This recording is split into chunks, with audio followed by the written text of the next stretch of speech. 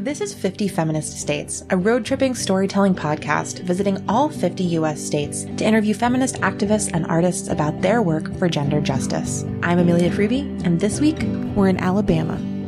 From the glaciers of Alaska to the dunes of Indiana, I want 50 feminist states.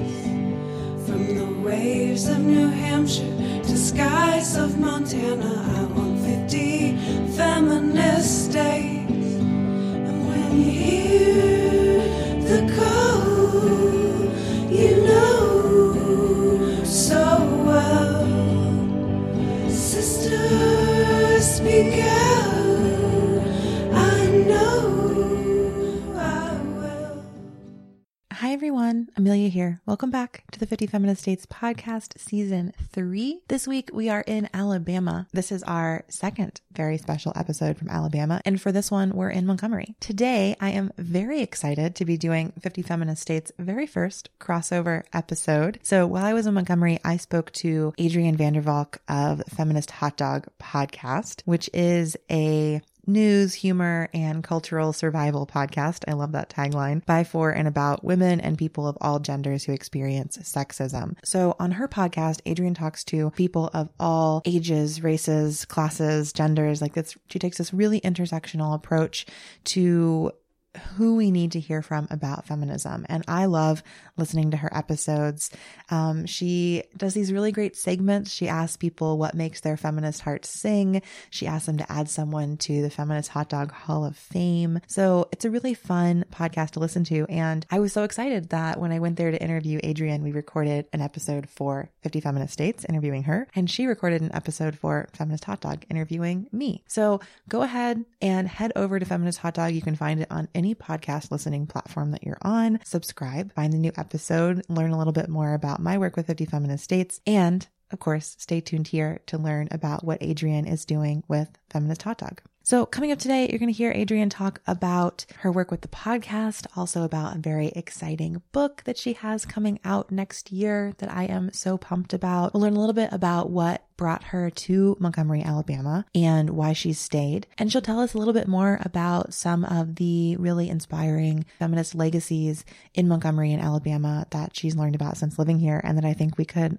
all use to learn about as we lead our feminist lives. So I'll go ahead and let Adrienne introduce herself. You'll be able to hear our conversation, and then I'll chime back in as usual at the end with a few other updates. Thanks so much for tuning in. Here's Adrienne now. So my name is Adrienne Vandervalk, and right now we are in Montgomery, Alabama, which is, I think, considered sort of south central Alabama. And a lot of people who live in this region say that they know Montgomery because it's the city that they drive through on the way to the beach. It is also the capital city of Alabama. What brought you to Montgomery? How long have you been in Alabama? How did you land here? I moved here in 2013 to work for the Southern Poverty Law Center, and I was at SPLC for about 6 years. I'm no longer there, but while I was here, I really ended up building a life that I wasn't expecting to when I first moved down here. I came on my own as a single person without children, and I have really found a nice community here. I got married to a man who is from Alabama, which also was an unexpected twist to my story. And so, even though my employer is actually now in California, I'm here for the foreseeable future. This is my home. The big question that I want to talk about today is what is it like to be a feminist in Alabama, I guess in Montgomery, or this region of Alabama specifically. And so maybe we can start with how did it feel when you first moved here, and what has kind of grown and evolved over the past 6 or so years that you've been here? Well, one of the things that I noticed when I got here was that a lot of the people that I met in my day-to-day life were very friendly, very kind, really inquisitive. They didn't really know what to do with me when they met me. And because I am, at that point I was a single woman without, not a mother, in my late 30s. And that elicited some questions from people. And I think some just curiosity, because I think that that's not necessarily the norm here. Broadly speaking, of course, there are many, many, many exceptions. And I was also struck by the role that religion plays in the culture here. And I just saw a statistic that said that I think 86% of Alabama citizens or residents ascribe to some type of Christianity, not just religion, but Christianity specifically. And I found that to be the case. And so I moved here from Portland, Oregon, by way of Denver, Colorado. And that was just a big shift for me personally, feeling like religion was suddenly very much part of my day-to-day interactions with people, both in terms of being asked where I went to church, having people bless me, in a really sincere way as part of very sort of transactional conversations, at the grocery store or the coffee shop, whatever. And I think, I've met people here, other folks who have moved here who find that really off-putting and offensive. Personally, I find it very sincere and very nice because I do think it's coming from a sincere place. But I compartmentalize that from my larger beliefs about some of the harms that religiosity has done politically and socially here in Alabama, which, we can talk about that too. But so those are two things that I noticed, just that my identity was unusual. And also because I don't practice any organized religion, that also kind of set me apart from many of the people I was interacting with on a day-to-day basis. How does that religiosity affect the political landscape here? And I can say too, I grew up in North Carolina. I'm in a very small town. It seemed like everyone was religious. It's just such a part of culture, and you really are known for where you go to church. And like your relationship with your pastor or priest is like supposed to be the utmost relationship in your life. And so I'm intrigued to hear from your perspective, like, how does that deep religiosity impact politics, and maybe more specifically like the role of women, or your experience as a woman here? Well, I will say that I've been really struck by the lack of separation of church and state.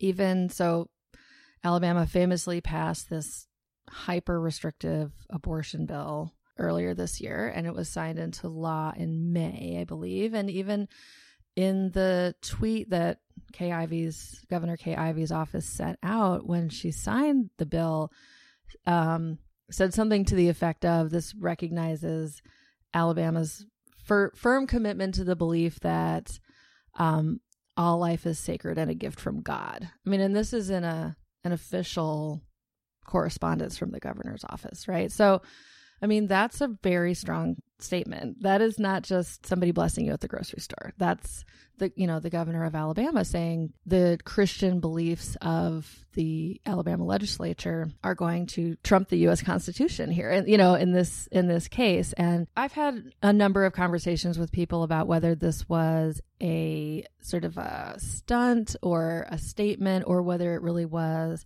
a tactic designed to, escalate this case, ideally in the eyes of the anti-choice movement, all the way up to the Supreme Court, in the hopes that one of these bills will be the one that ends up challenging Roe versus Wade. So I don't know. I'm not an expert on legal strategy, so I can't necessarily comment on that, but I have been really struck by that. Another example is, at the end of this month being August, Alabama will no longer issue marriage licenses. So out of, I guess, respect for the probate judges who do not feel comfortable signing marriage licenses for same-sex couples, now in Alabama, you're issued a certificate, which you then take away and have notarized elsewhere, and then you bring it back to the probate office, and it's filed.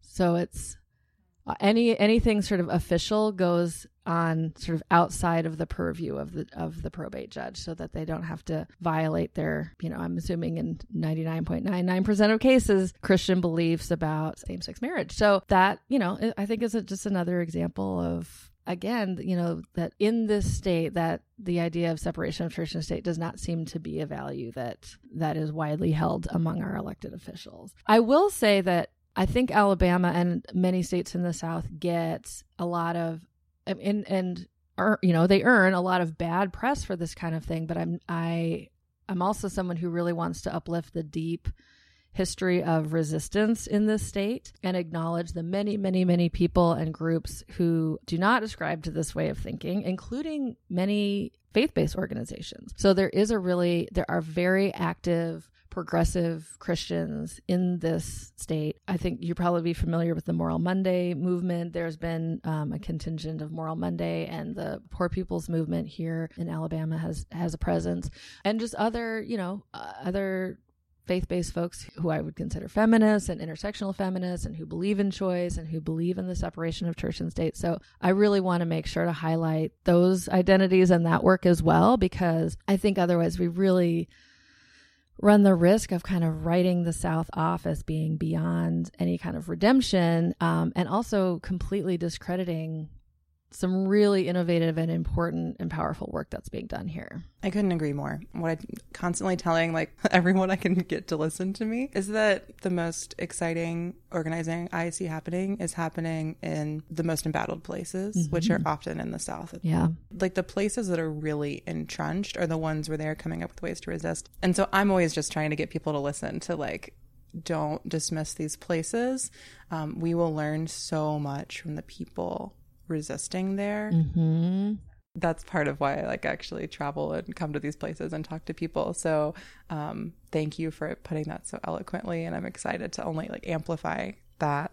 So let's go ahead and talk about Feminist Hot Dog. Sure. I really want to know why this podcast has this name. Tell me the story of the name behind this podcast and how you started the podcast. Okay, so I started Feminist Hot Dog in October of 2018, and the true origin story of the name, it has sort of evolved. I think it has evolved somewhat. I was actually not watching the Brett Kavanaugh hearings because I felt really that whole scenario was just bothering me on such a deep level.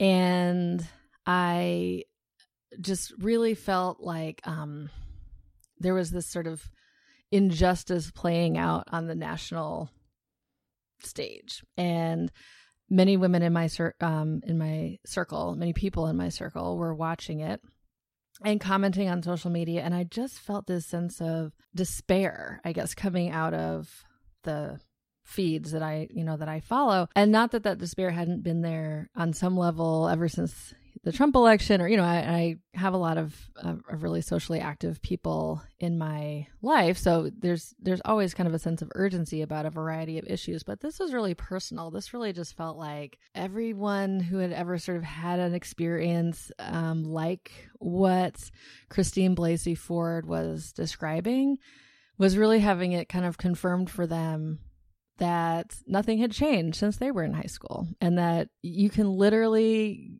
get a PhD and publish books and work for Stanford and be the most, we should believe all survivors, but couldn't be sort of a more stereotypically quote unquote credible person. And I, again, sort of recognize how problematic it is to frame it that way and still just have your story be totally dismissed or be accused of mistaking the person who assaulted you for somebody else, or just the whole thing was just so unsettling. And so it really made me feel like I want to do something. I need to feel good. I want to feel good about my identity because I don't right now, and I want to feel good about being a feminist because right now it just sort of feels like all the feminist urges that I'm having are purely in response to this bad thing that is happening.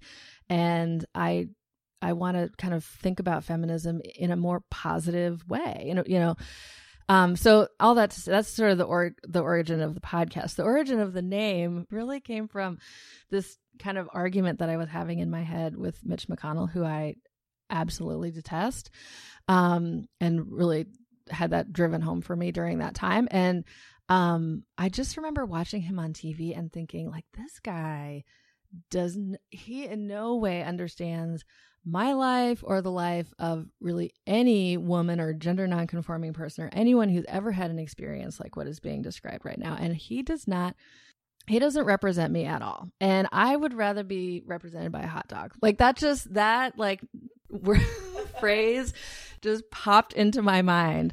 And then I thought, as long as it was a feminist hot dog. Like and that just made me laugh. And I really needed that sort of laughter at that point. And I thought, I wonder what a feminist hot dog is. And it just, that phrase just sort of stuck with me. And so that, the more, there are a couple of like related stories. Like, I don't know if you're familiar with, Aisley, the dancing hot dog princess, who went viral. Yeah, went viral a couple of years ago. So she sort of reinforced the feminist hot dog idea. And then also just the idea that a hot dog is really sort of an amalgamation of a lot of different things in one. And I have really tried to, on the show, emphasize that there are kind of some ideological guideposts that I use in my personal feminism, but really feminism is so there's so many different ways to be a feminist and to lead a feminist life. And I think one of the reasons that people sort of back away and resist feminism is that they have a very singular idea of what that has to mean, and that's limiting in terms of the value proposition of feminism. It can look so many different ways, so that that might be another way to interpret the name. And I don't know, that's just kind of where I landed. I think that's hilarious and cool. And I love like using our like political actions to like bring joy into our lives, because they are so often like entrenched in struggle, and responding to such painful events, like when we can find those moments of laughter and you just kind of like harness to that and put it in the name of what you're doing, which I think is so cool.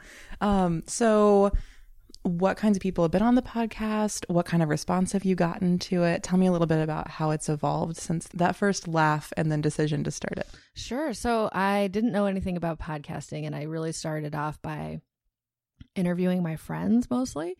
And I'm lucky enough to have a friend group that, does a really wide variety of very interesting things and has a lot of different and interesting perspectives. And so it really just was at first just something that we were kind of experimenting with and doing for fun. And I started, I guess, sort of thinking more and more about how to sort of refine some of the goals of the podcast, and thinking about, I kind of woke up and was like, oh, whoa, we've done 15 episodes. That sounds like a season. And so took a little break, came back, started season 2. And season 2, I've been really trying to reach out and bring in voices of people that I don't know, which I feel like is important for just kind of, if we're going to talk about intersectional feminism, really capturing voices that I'm not necessarily going to encounter on in my day-to-day life here in Montgomery. So that's been very educational and very interesting for me. So kind of along the lines of what I was saying before about feminism can look so many different ways. I interviewed a woman this last week she lives in England. She was my first international guest, and she's a model and a fashion blogger, but her blog is called Rollin' Funky, and that's because she's a full-time wheelchair user, and she's also a Black woman with her roots in Jamaica, and she's born and raised in London. So that's a perspective I would be very unlikely to find here. But she, I just enjoyed my conversation with her so much, and I learned so much. And even just about sort of the differences between ableism in the United States and the UK, which was really educational for me. I've had a number of guests talk about the differences between reproductive rights and reproductive justice, which is something that I was, sort of peripherally familiar with, but have gotten much more in tune to since having those conversations. And it really makes me realize, like, Alabama is a place where reproductive justice is kind of, the need for that, I guess, is really in your face all the time, right? Because, we have a 10% tax on groceries here. So being able to know that you have the economic stability to feed your child made so much harder by that regressive tax. In Montgomery in particular, Montgomery public schools are highly segregated, very poorly performing. So, do you know that you can, give your child a good education here? No, it's not a guarantee here. So that's a reproductive justice issue, but we don't necessarily think about that when we frame our conversations purely in terms of abortion access. So I've learned a lot in those regards. Talk to a lot of people who are doing really different and interesting projects that I, never would have known about before. And I've been so struck by their generosity and, being willing to share their stories. And, I've learned a tremendous amount myself. And it also, it worked in terms of like the original goal of the podcast is to kind of help me emotionally and mentally get, I'm certainly not over any of the terrible things that I think are happening in our country right now. And I would never say that we should not watch the news or not resist those things. But I really needed to carve out a space for myself to, like, as you said, sort of find joy. And doing these episodes and talking to these inspiring women has really done that for me. Women and people of multiple genders, I should add, because I think I originally started off saying women. And then the more that I was learning about intersectional feminism, realizing, well, that's not who I'm talking about. I'm talking about essentially anyone who's not a cis man, and needing to be really explicit about that and not just assume that women was an adequate descriptor, because it's not. Yeah. I mean, I think even just like those small language shifts take learning. Mm-hmm. And I think podcasts can be a great way to learn those things with, learning a lot, especially for adults, I think is scary, and it's hard to not know where to start. And you mentioned before kind of thinking about podcasting as resisting. Mm-hmm. Can you say a little bit more about that? Sure. So I think podcasting is unique because in the progressive movement, we talk a lot about voices being at the table or uplifting certain voices. And it's an opportunity to kind of put your money where your mouth is in terms of that. Like, I have 2 microphones. Who's going to speak into the other microphone, right? I could have done a podcast with me sort of waxing about feminism every week, but I think that I've been very lucky to be exposed to a lot of sort of both sort of philosophical and practical training about the value of giving the mic to somebody else. And so, and I think that when we do that, that is a way of resisting the kind of dominant culture and, white supremacist culture and patriarchal culture that might tokenize guests or invite them to say a few words, or might, summarize what they have to say, or, peripherally reference. But I think it's been important to me as a way to push back against what I see as really oppressive systems, to give majority airtime to guests, guests from a really wide variety of different backgrounds. So to me, that's like a very, very, very small example of resistance, but I do feel like that's important to me. And just, again, talking about news stories that maybe aren't getting a lot of press, talking about personal experiences that might be really uncomfortable or unpopular to talk about in other settings, and challenging the audience to listen and sit with those stories and be aware that exists. And I think that also being a joyful feminist is resistance in, on a certain level, because it is outside of, I think, the sort of stereotypical beliefs about like feminists being angry. I think is the and I am angry, and I think we have like lots of reasons to be angry, but I also think we have lots of reasons to be really proud of and of the kinds of resistance that we see happening right now.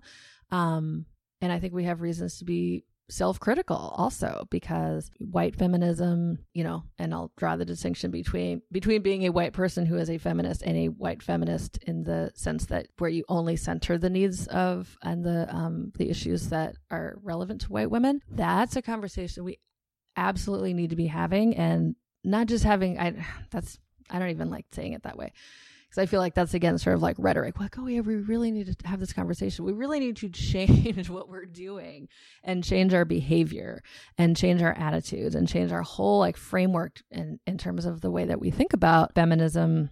And I've had a number of guests on the show who don't identify as feminists because they feel like the feminist movement has not represented their interests and their identities. I had a couple of guests talk about different points in their lives identifying as womanists, and a guest recently who identifies as a liberationist, which I really loved that. So I think all of those things are, because it's not just about resisting patriarchy, it's also about resisting the rigidity within ourselves and resisting the forces within, the quote unquote women's movement that are causing us to continue using terms like women's movement, which is, again, needs to change. And I know that a lot of people disagree with that, but I do like having the opportunity to use the platform as a chance to dissect that a little bit. No, I think that's great. I mean, I was so impressed when you responded to my email by being like, cool, this sounds good, but like, are you trans inclusive? Because if not, then I can't do this. Which it's like funny a little, like when you say it that way, but no one's asked me that. I've done, dozens of interviews at this point, and no one is like that clearly like we're either aligned on this or like the feminism we're talking about is not the same, right? And I think that's super important. And it then made me go like put a values little section on the website because I was like, oh, this is super important. And I need to like make it explicit, not just have it live implicitly in these 20 episodes that people can comb through to try to figure out how I feel about trans issues. Like I can just say there that it's always trans inclusive, and all of the other things I want to make sure I highlight. So yeah, I think just recently I've had a number of experiences that really highlighted for me that with both within feminist spaces and within LGBTQ spaces, or maybe they're more LGBTQ spaces, that there's some trans exclusivity that I previously might have been sort of, again, intellectually aware of, but these experiences really drove home for me like, wow, these are folks who claim progressive values and claim sort of liberationist ideology and are completely sort of closed to extending that to a whole group of people who are arguably the most marginalized in this culture at this point in time. So yeah, that's a big part of the reason why I said that, just because it's so, well, trans people have been saying this forever. And, now like me as like a cis straight white woman, I'm like, we're excluding trans people? I'm clutching my pearls. But again, recognizing that I have the platform to be able to talk about that and to uplift voices of people for whom that, that's their experience. Yeah. Tell me what's going on in Alabama. What's on your radar as somebody who lives here and things that like the rest of us should know about. Yeah. So one organization that I think is really worth highlighting is the Powerhouse. So the Powerhouse is literally a house that's right next door to the reproductive health clinic here in town. And it's run by the Montgomery Area Reproductive Justice Coalition. And so what I love about this space is when you drive by it, there is no question about the politics coming out of that space. There are pro-choice signs all over the lawn. There are pride flags flying up right next to the American flag.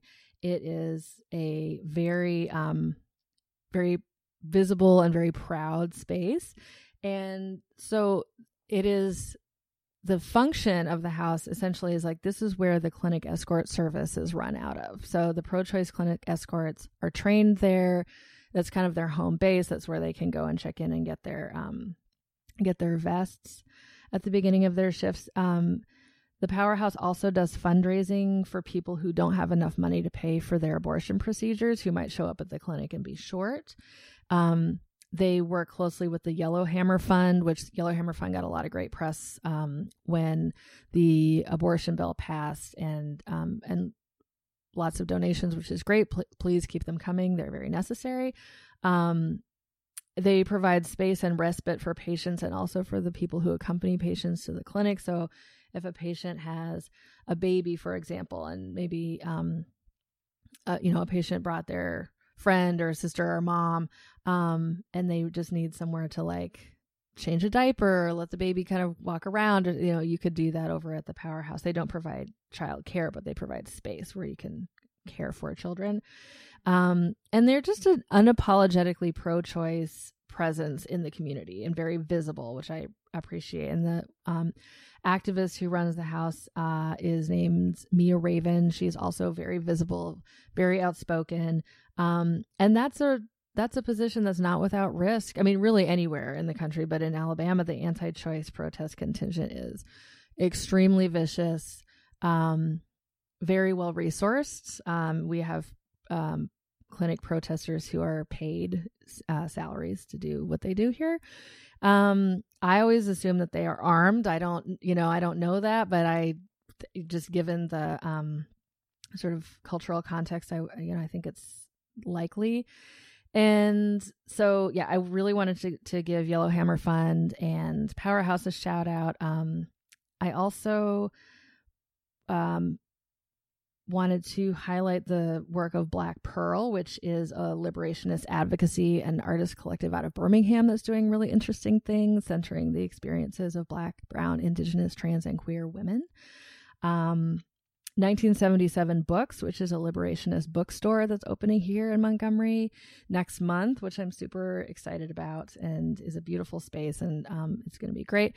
The Bayard Rustin Community Center and Montgomery Pride United, which does a lot of training and education around LGBTQ issues and also provides space for LGBTQ youth here in Montgomery. And then the last thing there's, of course, very rich civil rights history, which that's probably a different podcast, but I do consider that to be very influential, to me in terms of my thinking about feminism and activism. And so someone that I wanted to highlight who is, I think, a fundamental person in civil rights history who often gets overlooked is Aurelia Browder. So Aurelia Browder was the lead plaintiff in the lawsuit Browder versus Gale, which was the lawsuit that ended transportation segregation in Alabama.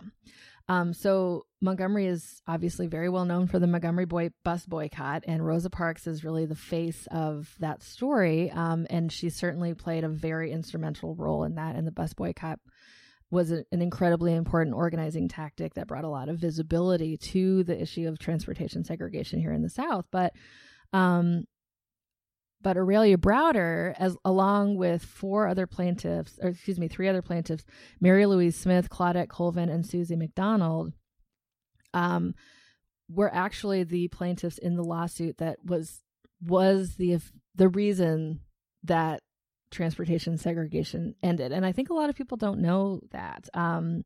It's just a very buried story because we kind of like simple stories, and we like stories about, we like the story of Rosa Parks being too tired and, not giving up her seat. And all of these women and countless Black women in Montgomery had the experience of being forced to give up their seats. And this particular suit was brought on the premise that these four plaintiffs sued the city, Gale being the mayor of Montgomery at the time, under the claim that their 14th Amendment rights, and I'm guessing the Equal Protection Clause of the 14th Amendment, their rights had been violated by the segregationist practices of the city and the bus company. So at the time when they won their lower court case, it was appealed and went to the Supreme Court. And at the time that the Supreme Court upheld the lower court decision of Browder versus Gale, the Montgomery bus boycott was really waning. There was a lot of flagging energy, a lot of resistance on the part of white folks in Montgomery, making it, shutting down the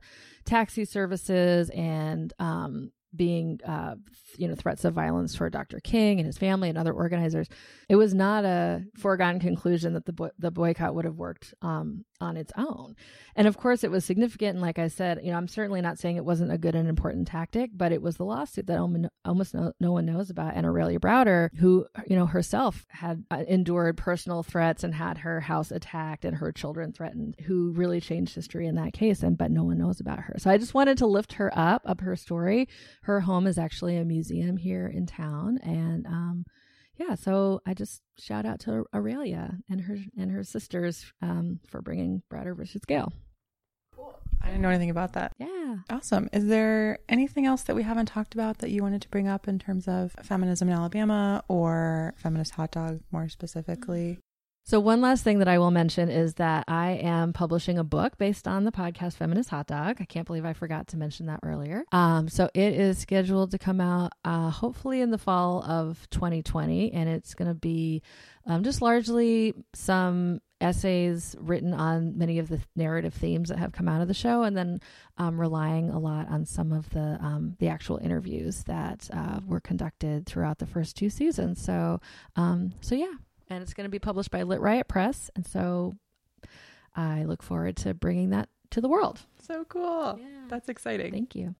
Thanks so much to Adrienne for being on the podcast, and to Feminist Hot Dog for inviting me to be on one of their episodes. As I said at the beginning, go ahead, search for Feminist Hot Dog in your podcast listening platform. Give them a subscribe, rate and review them. They're really awesome. I love the work Adrienne's doing with that podcast. So many wonderful episodes to dig into. Coming up next week, we are headed to Georgia and then Kentucky, and then season 3 is done, which is wild to think about. That means you only have 2 more weeks to enter our season-long giveaway. So if you rate and review the podcast on iTunes or Apple Podcasts, you will automatically be entered to win a 50 Feminist States swag pack, tote bag, a fanny pack, some notepads, pens, stickers, all of the 50 Feminist States swag that your heart could desire. So take a couple minutes, please rate and review us on iTunes. And while you're at it, of course, we're on Instagram. We have a newsletter. There are all sorts of ways that you can get more 50 Feminist States in your life. Can't wait for more episodes of season 3. Until then, we'll see you on the road. 50 estados feministas.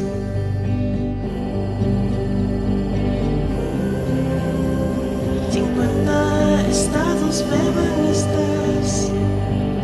50 feminist states. 50 feminist states. 50 feminist states. 50 feminist states.